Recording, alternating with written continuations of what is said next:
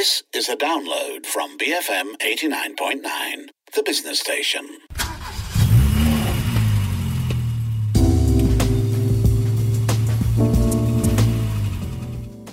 BFM 89.9, the business station. My name is Rich Bradbury. This is Cruise Control, the car show here on BFM. As usual, I'm joined by my friends, Daniel Fernandez from DSF.my, and of course, Arif Ruse, the man with the news. Hello, fellas. Hello. Hello, and thank you for having us back on the show, Richard. My absolute pleasure, Daniel. Thank you for making yourself available.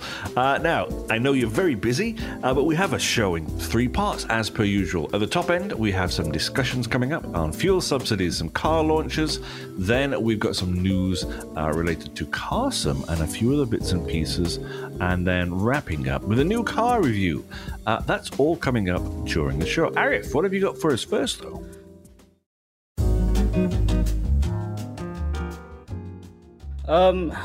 Other than, a certain individual being hauled up by the MECC, I don't think we should talk about that yet. No, don't talk about that. But, Daniel, you have something about fuel subsidies. It was a big topic over the past few weeks, wasn't it? Yes. It's been a big topic. A lot of people have contacted me online and even friends and all and said, what's happening? Petronas makes a lot of money. Why are we still going to lose our subsidy?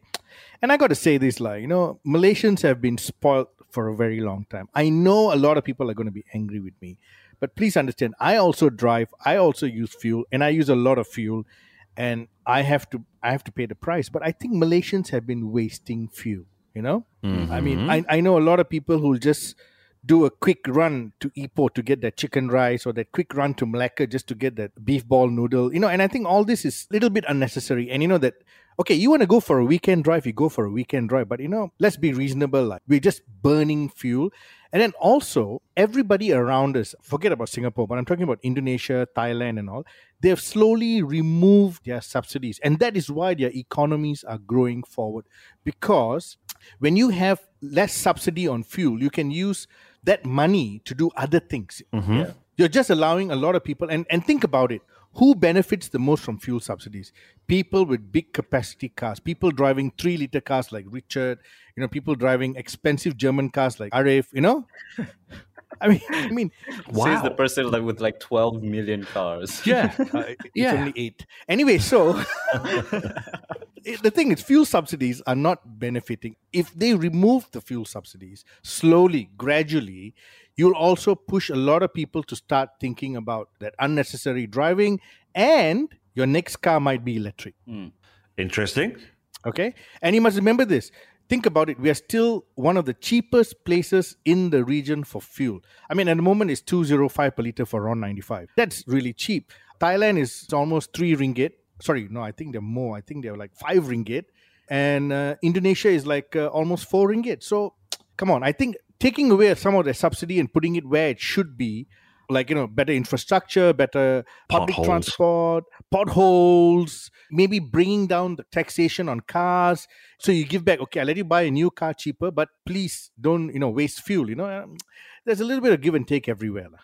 Yeah, but then again, as we've said in the past, so it's kind of like a chicken and egg situation, right? Yes, because people will say, oh, now, food delivery will go up, price of petrol goes up, everything else goes up, because the cost of moving the goods and services. But I think, when it comes to moving goods and services, a lot of people out there take advantage of the situation and say, oh, I have to raise prices. You don't actually need to raise prices. I think in general, I support this decision, but it's for the amount that we subsidize. I was just Googling it. We are likely to top up 28 billion ringgit for this year's fuel subsidies. So that's a lot of money. It's going to take some time, maybe 10, 15 years for us to fully remove this. And in those 10, 15 years, we do need to work on our public transport infrastructure. No, I think they should do it in the next 5 years. And I tell you, the next general election right after it, a lot of these subsidies are going to go. That will be interesting. Yes. Okay. Shall we move along, gentlemen? Yes, we should. Okay. What do you want to talk about now, Arif? We've got some car launches. Wow. I know. Wow, amazing. On a car show. On a car show. We've got 2 plug-in hybrids, 2 very different plug-in hybrids. One of them is called Haval H6 PHEV. That is from China, the brand. I think we know the Haval brand, right? They used to sell cars here. Mm-hmm. So this launch actually happened in Thailand. But why we are highlighting it here in Malaysia is because for Haval to have a right-hand drive version sent to Thailand, it's very, very possible that that same right-hand drive model will come to Malaysia. Mm-hmm. And it's a plug-in hybrid. It's a 1.4 petrol turbo engine mated to a plug-in hybrid system. It's got very good power delivery. It's got about 200 kilometers of possible electric driving range, which is equivalent to, say, driving a full electric Mini. Yeah. And if you think about it, this plug-in hybrid will not cost past 180,000. I think it'll go around 140, 150. So I think if it comes to Malaysia, it'll do really well. This SUV is pretty much the same size as a Sorento, right? No, more like a CRV. Oh. More like the size of the CRV, or you would say the Toyota RAV4, that kind of size. The thing I found interesting about this car is that the 200 kilometers of electric range, because this is something that a lot of car manufacturers are kind of working towards, and especially kind of cures the range anxiety with the electric cars. Exactly. So if you think about it, you can actually drive this car as a full electric car for a couple of days in city traffic, and then charge overnight, and then use it again for another few days. So literally, you'll hardly be using any fuel if you're very smart with a car like this. And then when you want to go outstation, you don't have to worry about charging infrastructure because you just run it as a normal car and fuel up when you want to. Makes sense. Yep. Okay, from one end of the spectrum to the other. This is a really different spectrum, isn't it, Rich? It's Just a Ferrari. It's a Ferrari.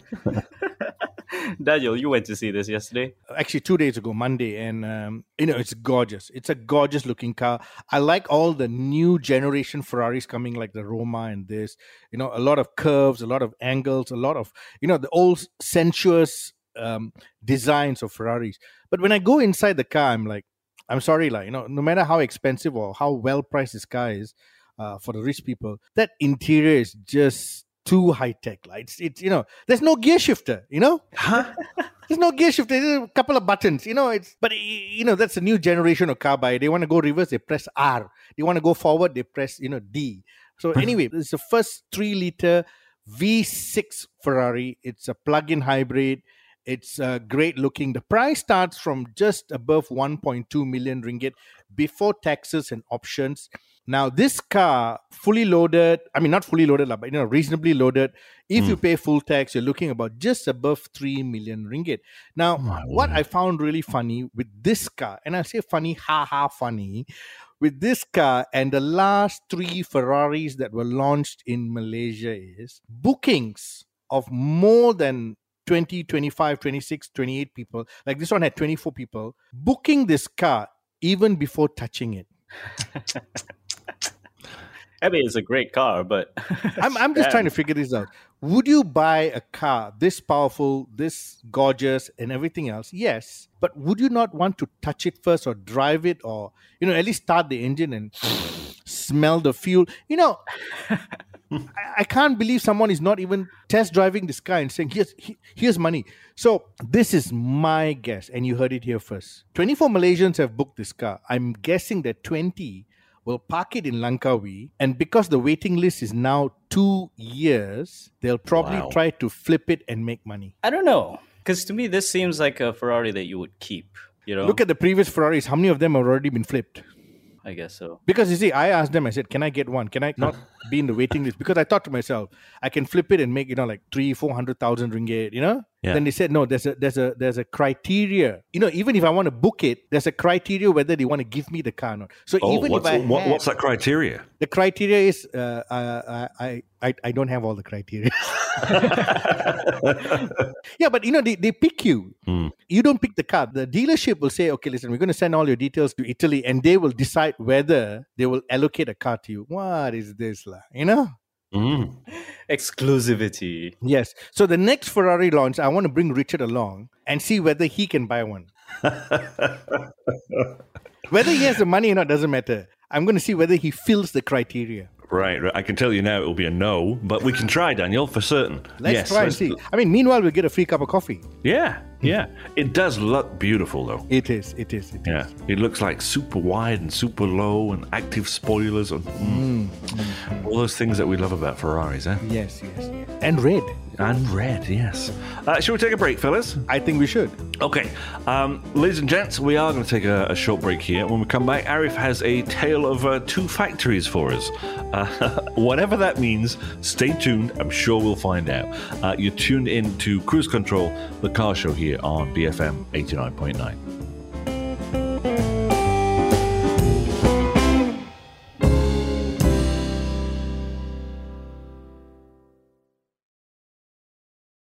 Because freedom matters. BFM 89.9.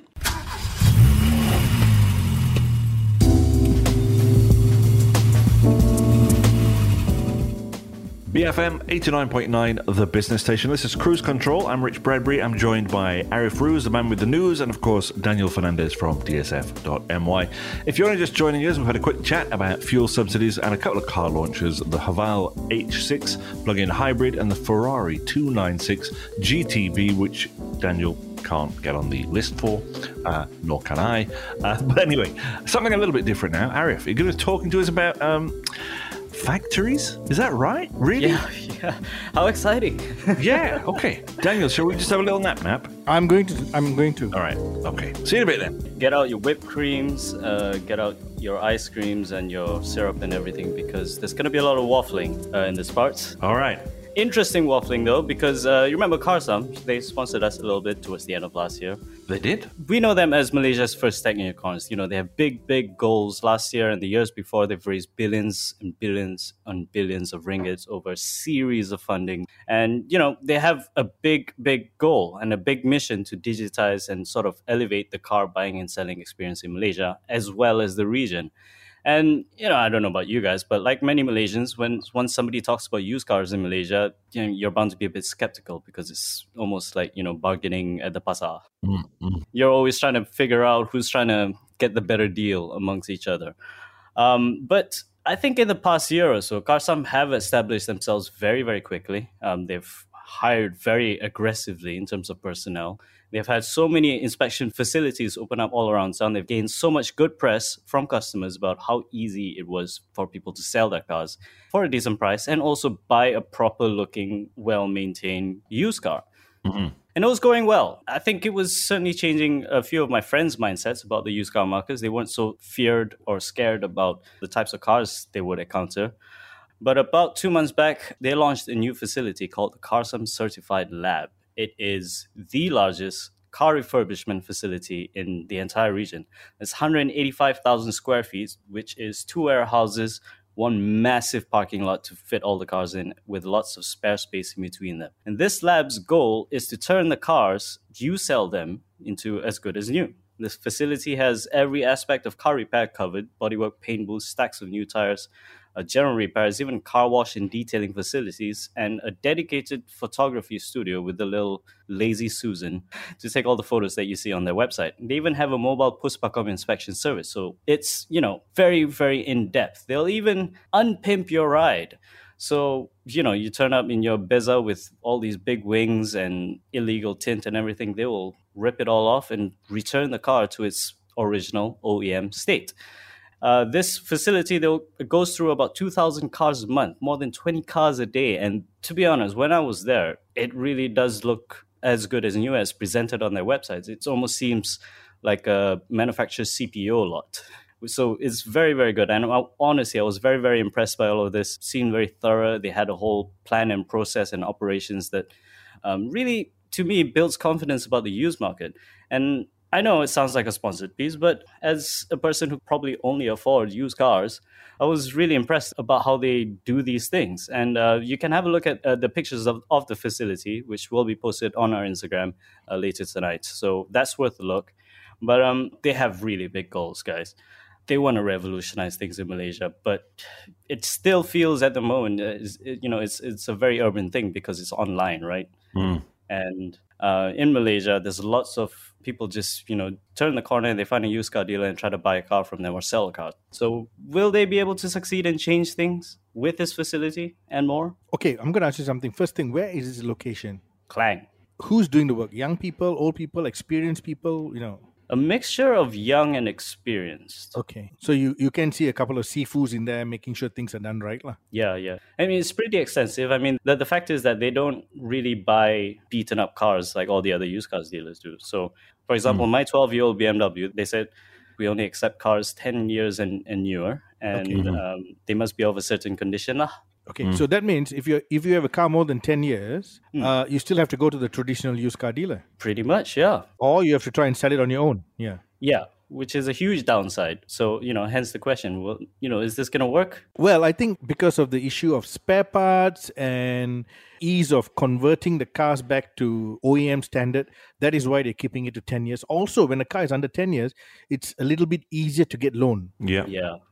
So they're not looking after all customers, and they're not taking away the used car dealers, Yeah. They found their own little niche. It seems like a smart idea. Yeah. I can see a lot of young people and a lot of women. I don't mean to be, sexist here or whatever, but, a lot of women are fearful of used car dealers, fearful of buying used cars. With something like this, they will just walk in and say, okay, I've got everything sorted out. It seems all above water, and, I'll put down my money and get a used car. Yeah. Yeah, maybe it feels a little less intimidating, right? Yes. Interesting. Apparently, this sort of facility, a CarSam certified lab, will be launching in more places in Malaysia as well as around the region in Thailand, Singapore, and Indonesia. In fact, they just purchased a used car dealer or something like that in Singapore about a week ago. So they are making big moves. All right. Anyway, we have some really big news from Porsche over the past few years, particularly about the fact that they were going to be assembling cars in Malaysia. And we first heard this from Azmin Ali, where he said a well-known German brand being in talks to open a state-of-the-art assembly facility right here in Malaysia. And word got out, obviously, that was going to be Porsche. Everybody was excited by the facts, and Porsche had themselves in November last year confirmed the fact, saying that they will be opening their first Porsche assembly plant outside of Europe right here in Kulim Kedah at the Sime Darby Intercom facility, which is pretty big. And the fact that the locally assembled Cayenne was open for pre-orders at 130,000 ringgit discount over its CBU model. So that's a lot of money. It basically moves the Cayenne into a different price bracket, right, Daniel? Yes, it does. And also it gives the competitors who were not worried about the Porsche Cayenne for many years to start worrying. Because why? Mercedes has got a car very close to this. BMW has got the same thing. Suddenly, the possibility of tripling and quadrupling sales is just crazy. And the Cayenne is the most successful model for Porsche. And what they're going to assemble here is also going to be sent to the region. Yeah. But there's been a lot of speculation that, the Taycan electric is going to come, the Cayman, the 911. And I'm going to say this. No. You heard it here first. No. Those vehicles are not going to come here. At best, you're probably looking at the next generation Porsche Macan. They did give hints about that in the press conference. And people were poking at the Porsche board members, saying like, the Cayenne's very, very popular in Malaysia. But number two, the second most popular Porsche in Malaysia is a Taycan. You could not ignore that Porsche. And they're like, we shall see, we shall see. The quote is, we need to walk before we run. Yes. So that's very interesting. Upon hearing this news, literally everybody was, asking me, how cheap can the four-cylinder Macan be? Right now it's about 470, 460, something like that, right? Right. It's a lot of money, but if it was locally assembled, it could be, 100,000 ringgit cheaper, maybe. What about the Boxer? What about the Taycan, which is tax-free, really cheap already, but, it's still fully imported? As Daniel mentioned just now, it'll most likely be the next generation Porsche Macan. Yes. But that's going to be all electric, so battery technology, etc., who knows? Right. Anyway, on Monday, they invited a bunch of journalists together to visit their facility in Kedah. It's kind of like a launch event. Us journalists, they put us up in a really fancy hotel. At the event, we had a lot of people. We had the Sime Darby's bosses and teams, 2 Porsche board members, as well as a great number of key Porsche AG engineers. So they were really, really serious about it. And from the Malaysian end, the event was officiated by the Raja Muda of Kedah, who turned up in a beautiful Oxford green BMW 750 Li. Very nice car. He's got taste, I'll give him that. Just a little sidestep there. I mean, I got to point it out. And of course, there were, of course, the usual suspects from the government, an entourage that featured the Kedah MB and some key folks from Maida and Miti. On the main area of congregation, though, there was the first CKD Cayenne. And they were pointing this out because the VIN, on all Porsches is directly displayed on the windscreen. The VIN had 0001, and it was wrapped in a livery with some names of all the people involved in the launch, including all the biggest media publications in attendance. You got RTM, The Edge, Autobuzz, Poltan, DSF.my, the biggest of them all. No BFM, though. I was very disappointed by that. Anyway, I took a look at this car, and I think it looked perfect. There's no panel out of line, even near the rear wheels where the door meets the side skirts and the rear fender. That's 5 different points that have to line up in the perfect distance. So absolutely stunning. Then they had us hear some speeches before taking us around the factory. And in the factory, they had several Porsche and Intercom engineers who were presenting together each part of the local assembly process to help us understand how all of this works. So it was a lot. I think it was about an hour's worth of tours and learning and note-taking. So here's my executive summary. There's 5 different parts that I think is important. The first is the factory. It's a repurposed intercom warehouse that used to house Mazda. It's been upgraded to meet Porsche standards of cleanliness and green. The building is air-conditioned, it's fully insulated, even has a rainwater harvesting system, and massive solar panels on the roof, which surprisingly provides almost half of the factory's energy. So very, very green. Awesome. But just for fun, because it's the Cayenne, they've also put some cayenne pepper seeds outside of the facility just for the fun of it. That's a nice touch. Number 2 is the workforce, especially Azmin Ali, of all people. He was mentioning quite a lot of things about technology transfer, knowledge transfer, etc., etc., etc. Intercom engineers are sent for training in Porsche AG to be equipped with all of these technical expertise and to familiarize themselves with the standards needed. Some from Porsche have been here to help the local team as well, and some Malaysian engineers were very well recognized for their excellence in making this whole operation work by Porsche. So, as a Malaysian, seeing fellow Malaysians up there receiving certificates for one of the best car makers in the world, you're just happy to see that. Number 3, the parts. I think this is the most important part because all but 6 components are actually made in Slovakia, in Volkswagen's factories. And this includes the painted body shell, a powertrain, the electronics. They are then shipped through the Suez Canal right into the Penang port and transported into the factory, along with 6 other Malaysian-made components, which are the front and rear axles, center console, infotainment doors, and the front-end module. So still got a little bit of localization there. When I asked them about whether they were going to introduce some more locally made components, they said, no, we need to walk before we can run. Number 4, the assembly. These parts are then taken into the main floor, distributed to each part, obviously, and the Intercom engineers will actually put everything together in just 2 days. So from a blank floor space into a full running, rolling car, it takes them 2 days to put it together, which is quite impressive, I think. Finally, the biggest part, quality control and quality assurance. It's Porsche. These guys know quality. It's just a fact. They've got a little tiny area where they put a tiny test track with little bumps and stuff to check the suspension and the cabin rattling. One of the journalists described this as the PJ test, of course. And then it wasn't me because I wasn't there. And then it gets sent through, interestingly, an indoor rain testing suite, which I guess kind of simulates the monsoon weather that we have here to make sure that nothing leaks. Immediately after that, it gets sent tens of meters forward and put through a serious electronics stress test before it gets prepped for the customer and then sent out to the dealer. So all of this in a span of 2 days, from a blank floor plan to being absolutely customer ready. In some ways, I just kept thinking at the back of my head, it's probably simple-minded and a bit rude to Porsche considering how well they treated me and the rest of the journalists, that I thought, it's just kind of like picking out flat pack furniture and putting it together like IKEA, isn't it? In the factory, there is no machining, no stamping, no anything like that, no clouds of smoke or sparks flying. It's just precision tools, precision engineering. But just to close it up, a lot of questions arose from this because the significance of this assembly plant is very huge. I mean, it is the first Porsche plant outside of Europe. Yeah.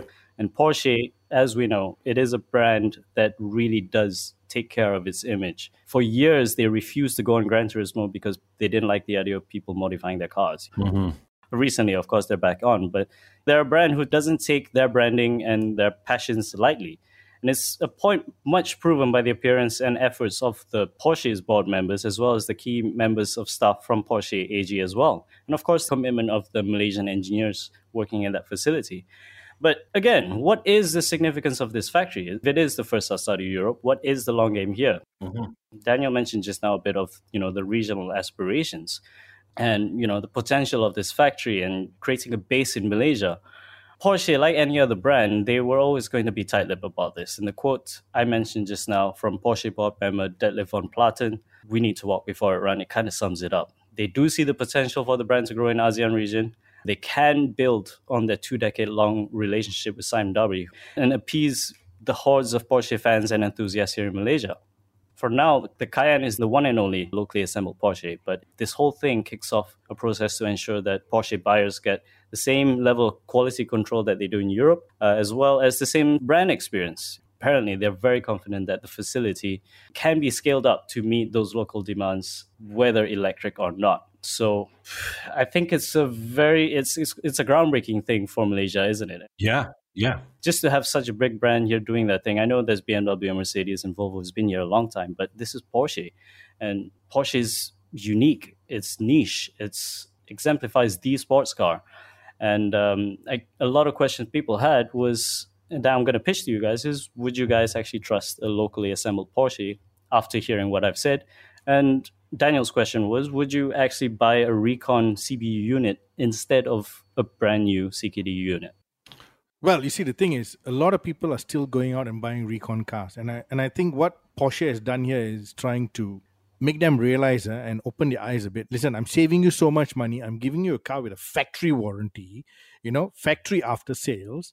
And the fact that, if there's any recalls or any upgrades along the way, you can come back to the dealership and get it sorted out. Now you go and buy a Recon car. You don't get all this. The warranty you get is a, warranty kadai. You know what I mean? Mm-hmm. And if you read the fine print, you'll laugh. But, it's about time that Malaysians started waking up to this. This is why BMW does a lot of local assembly. Mini does local assembly. Of course, Mercedes does a whole range of local assembly to curb all these issues. So I think it's a good move. But I still think there'll be enough people who will still walk in to buy a Recon Porsche, which means the reconditioned importers, the AP holders, will have to push their pricing down. Well, how much do they cost now? Well, depends on the age and the spec and all that, but it's normally about 100 to 150,000 ringgit cheaper. So if this car now is 100,000 ringgit plus cheaper, they'll have to push it even further down. So I don't see how they're going to, continue making money with the Cayenne. And if the Macan comes in, which is another very popular Recon car, then it'll get really interesting. Rich, I mean, after all I've said, would you trust local assembled Porsches? Well, yeah, I think I probably would. And like you say, it's not like there's some kind of fly-by-night company who suddenly decided to set up here, make a few quick bucks, and then disappear after a few years.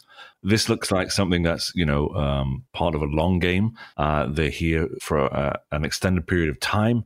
I think they just kind of upped the game for a lot of local assembly plants. That's my opinion. Think about it. Where is the imported Porsche Cayenne coming from? Slovakia, yeah. Major plant, though. Major plant. Yeah, it's a major plant. But you think Malaysia is any worse than Slovakia? I don't think so. Exactly. Yeah. I'm flying the Malaysian flag here. Interesting stuff, though. We're right to it because even hearing the Innocom engineers explaining alongside Porsche AG engineers about how this process works, I mean, I really felt a sense of pride. I was really jealous of the people putting together the car. I was like, man, you get to do these things? That's really awesome. That's, filled me with pride as well. Good to hear. Let's wrap up this segment and come back in a couple of minutes when we've got a new car review. We'll be looking at the Volvo V60 T8 Inscription Sport Wagon with a bit of a test drive. Don't go anywhere. This is Cruise Control on BFM 89.9.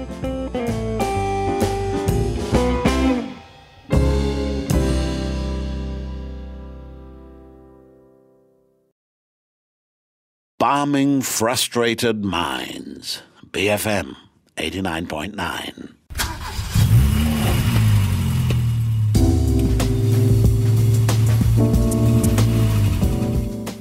BFM 89.9, the business station. This is Cruise Control. I'm Rich Bradbury. I'm on the phone with Arif Ruz, the man with the news, of course, and Daniel Fernandez from DSF.my.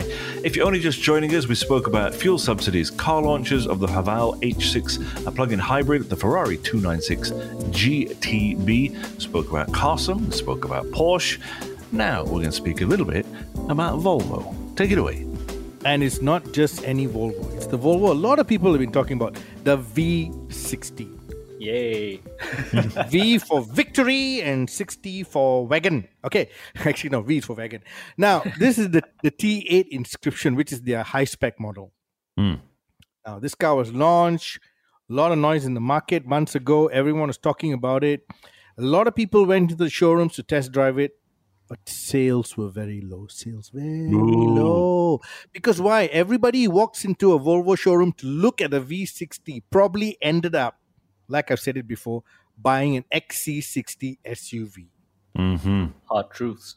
Because the problem is everyone looks at the wagon and say, for a little bit more money, I get a SUV. And everyone loves their SUVs. And it's a global phenomenon. Now, over the last few years, I want to say this, I've seen how a lot of car companies have redefined their model lineup. When I say redefine, rename, reprofile them, I'll give you an example. A few years ago, you didn't have compact crossover. You didn't have crossover. You didn't have compact SUV. You didn't have large SUV. Everybody's got a new name for something. And then, you got CUV and you got SAV. They just come up with their own name. So for the first time ever, a journalist, myself, DSF.my, we are going to rename and reprofile vehicles. So. Is that allowed? Who's going to stop me, bro? So, because a lot of Malaysians are not buying wagons because maybe they don't like the name wagon, maybe they don't like the word sports wagon, maybe they don't like the word station wagon, even though they like the look. I am going to call this car a large hot hatch. Wow. I'm going to say nope. Yes, I'm going to call it a large hot hatch. Because why? If you park this V60 next to a Golf GTI, okay, which is a proper hot hatch, right? It's about the same height. It's about the same, sleek look. It's just longer because it's a wagon. Well, that sounds like logic, yes. Yes. If you park it next to a 308, Peugeot 308 GT, same thing. It's a hot hatch, which is slightly shorter. Then if you park it next to a Mercedes A-Class 35, again, you have a smaller boot. This has got a larger boot. Then you take the BM1 series, the 135i, same thing, smaller boot. This one larger boot. So I'll just call it a larger hot hatch. Because why? I can still use the name hot hatch simply because all the other hot hatches have got a flat back like this car. And the performance. I mean, look at the performance of this Volvo. This is shocking. And I want to start with the performance today because, it's a 2-liter turbocharged engine with a plug-in hybrid electric motor, 8-speed automatic gearbox. It's got 320 brake horsepower. With the electric powertrain charged up, 407 horsepower. Okay? Blimey. The petrol engine has got 400 Newton meters. That's already a lot. But with the powertrain plugged in, 640 Newton meters. Okay? Yeah. Now, the 0 to 100 is 4.8 seconds. Now, that's hot hatch. Yeah. You're sitting right in the middle of a hot hatch. So, yes, you got a bigger boot, so you can carry your bicycles and you can carry your friends, luggage when they go to the airport and everything else. So, let's talk about the test drive. I took it out for a test drive. The first thing I noticed, I'm not a tall person. I'm a shorty. But getting into the car is like getting into a sports car. The roof line is low. The seating is low. The car sits low. In fact, when I parked it at home next to my Mark V Golf, it's lower than my Mark V Golf. Oh, that's really surprising. I thought, cars might have grown over the years. Exactly. It's grown in length. It's grown in width. But the height is gone shorter. And you can check this for yourself. So it's a sleek hot hatch. And then when I was driving here, driving there, I happened to find an A-Class parked outside a car park. I went and parked next to it. Same height again. So it is a hot hatch. And when I parked it next to a 1 Series, the 1 Series is actually slightly higher. So I'm still going to call it a hot hatch. Now comes to the driving. You get into this car, it's low, it's got nice torso hugging seats, just like its sibling, the S60 sedan. Everything leather, beautifully laid out dashboard. You start the engine, it's quiet. The whole system comes alive. The infotainment system, the touch screen. You work it. It's easy. It's easy to get to know. There's the touch and feel points. It's all great. The sound system is very good. You start driving it, and I got to say, when you start driving this car, something that does under 5 seconds is just total enjoyment. And people at the back are comfortable because unlike traditional hot hatches, this has got a lot of legroom. So I can be driving it and Richard, with his height, can sit behind me without complaining. Nice. Very important. Very important. Yes. And then you still got that big luggage area at the back, which is flat. And if you want to go cycling or you want to do some adventure stuff, you put those rear seats down, you got this huge load area. You could sleep in it. Exactly. So this car has got all the elements of a hot hatch, the size and everything, except it's longer. And what's wrong with it being longer? It still does 0 to 100 in under 5 seconds. I got to keep repeating that because the performance is amazing. The mid-range torque in this car is really shocking. Okay. Yeah. Now I wanted to do a little bit of comparo with the people with the cars I mentioned just now, like the BMW. The BMW is, almost in terms of apple to apple, it's almost as powerful, but the BMW is much more expensive. It's 355,000 ringgit. Then you have the Mercedes A35. Now that's an AMG. That's a real powerhouse. Very fast, very accomplished car, but 379,000 ringgit. And then you have the Golf GTI, which doesn't have all-wheel drive. The rest have all-wheel drive. This doesn't have all-wheel drive. And it's, 0 to 100 in 6.2 seconds, which is not as fast as this Volvo. But it's 211,000 ringgit. So there's a huge price difference. And then when you look at the Volvo price at 286,000 ringgit. So it's about 70,000 more expensive than the Golf GTI, but it's marginally cheaper than the A35 and the BMW 1 Series. So what I'm trying to tell people is stop comparing this to an SUV. Start looking at what you can buy in terms of hot hatchbacks. Take it all out for a test drive on the same day if you can. And then you'll start realizing how much better this long hot hatch is. Interesting. Recently, I've been spotting a lot of the S60, which is the sedan version of this. Right. And it got me thinking. I mean, because the S60 is about the same price, right? About, I think, 278 or something like that, right? A little bit less. Why you have the V60? I think it's prettier, it's bigger, it's more comfortable. It probably drives better as a result, rides better, I mean. Why don't you just go ahead and get a V60? Because it costs the same price. Well, that's what I'm trying to say. I think there's a psychological barrier to owning a wagon. It wasn't like that 20 years ago. It wasn't like that 30 years ago. But because of the huge influx of a variety of SUVs coming to the market, if you talk to a lot of people, they say, oh, my next car has to be an SUV. I say, why?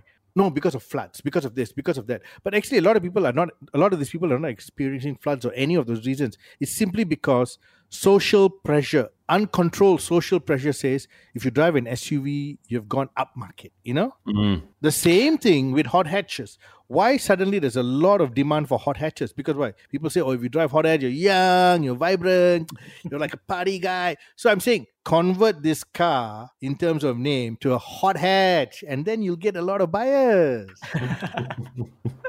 Done. Marketing. Do you think there's that kind of mental block as well? I mean, if you're looking at this, the V60 versus the S60, and we kind of rewind to what you were saying, Daniel, like a few years ago, with it being a wagon.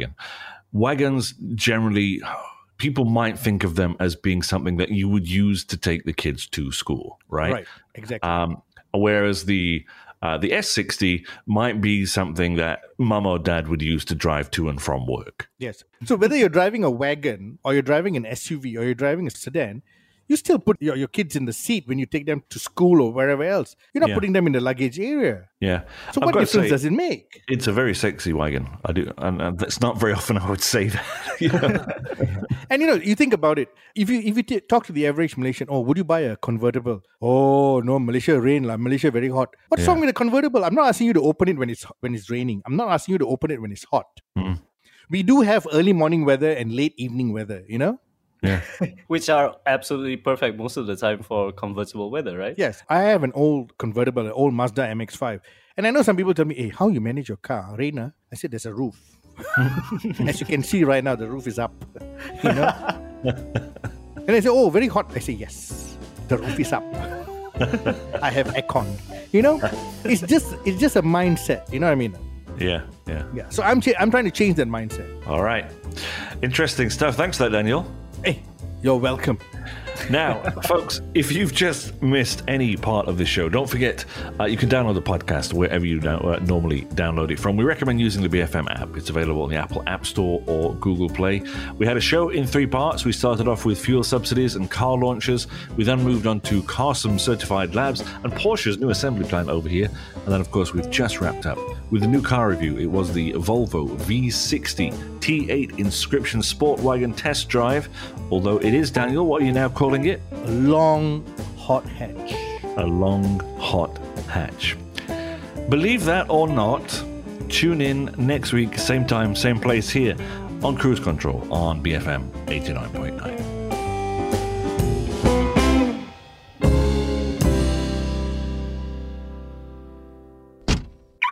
Thank you for listening to this podcast. To find more great interviews, go to bfm.my or find us on iTunes. BFM 89.9, the business station.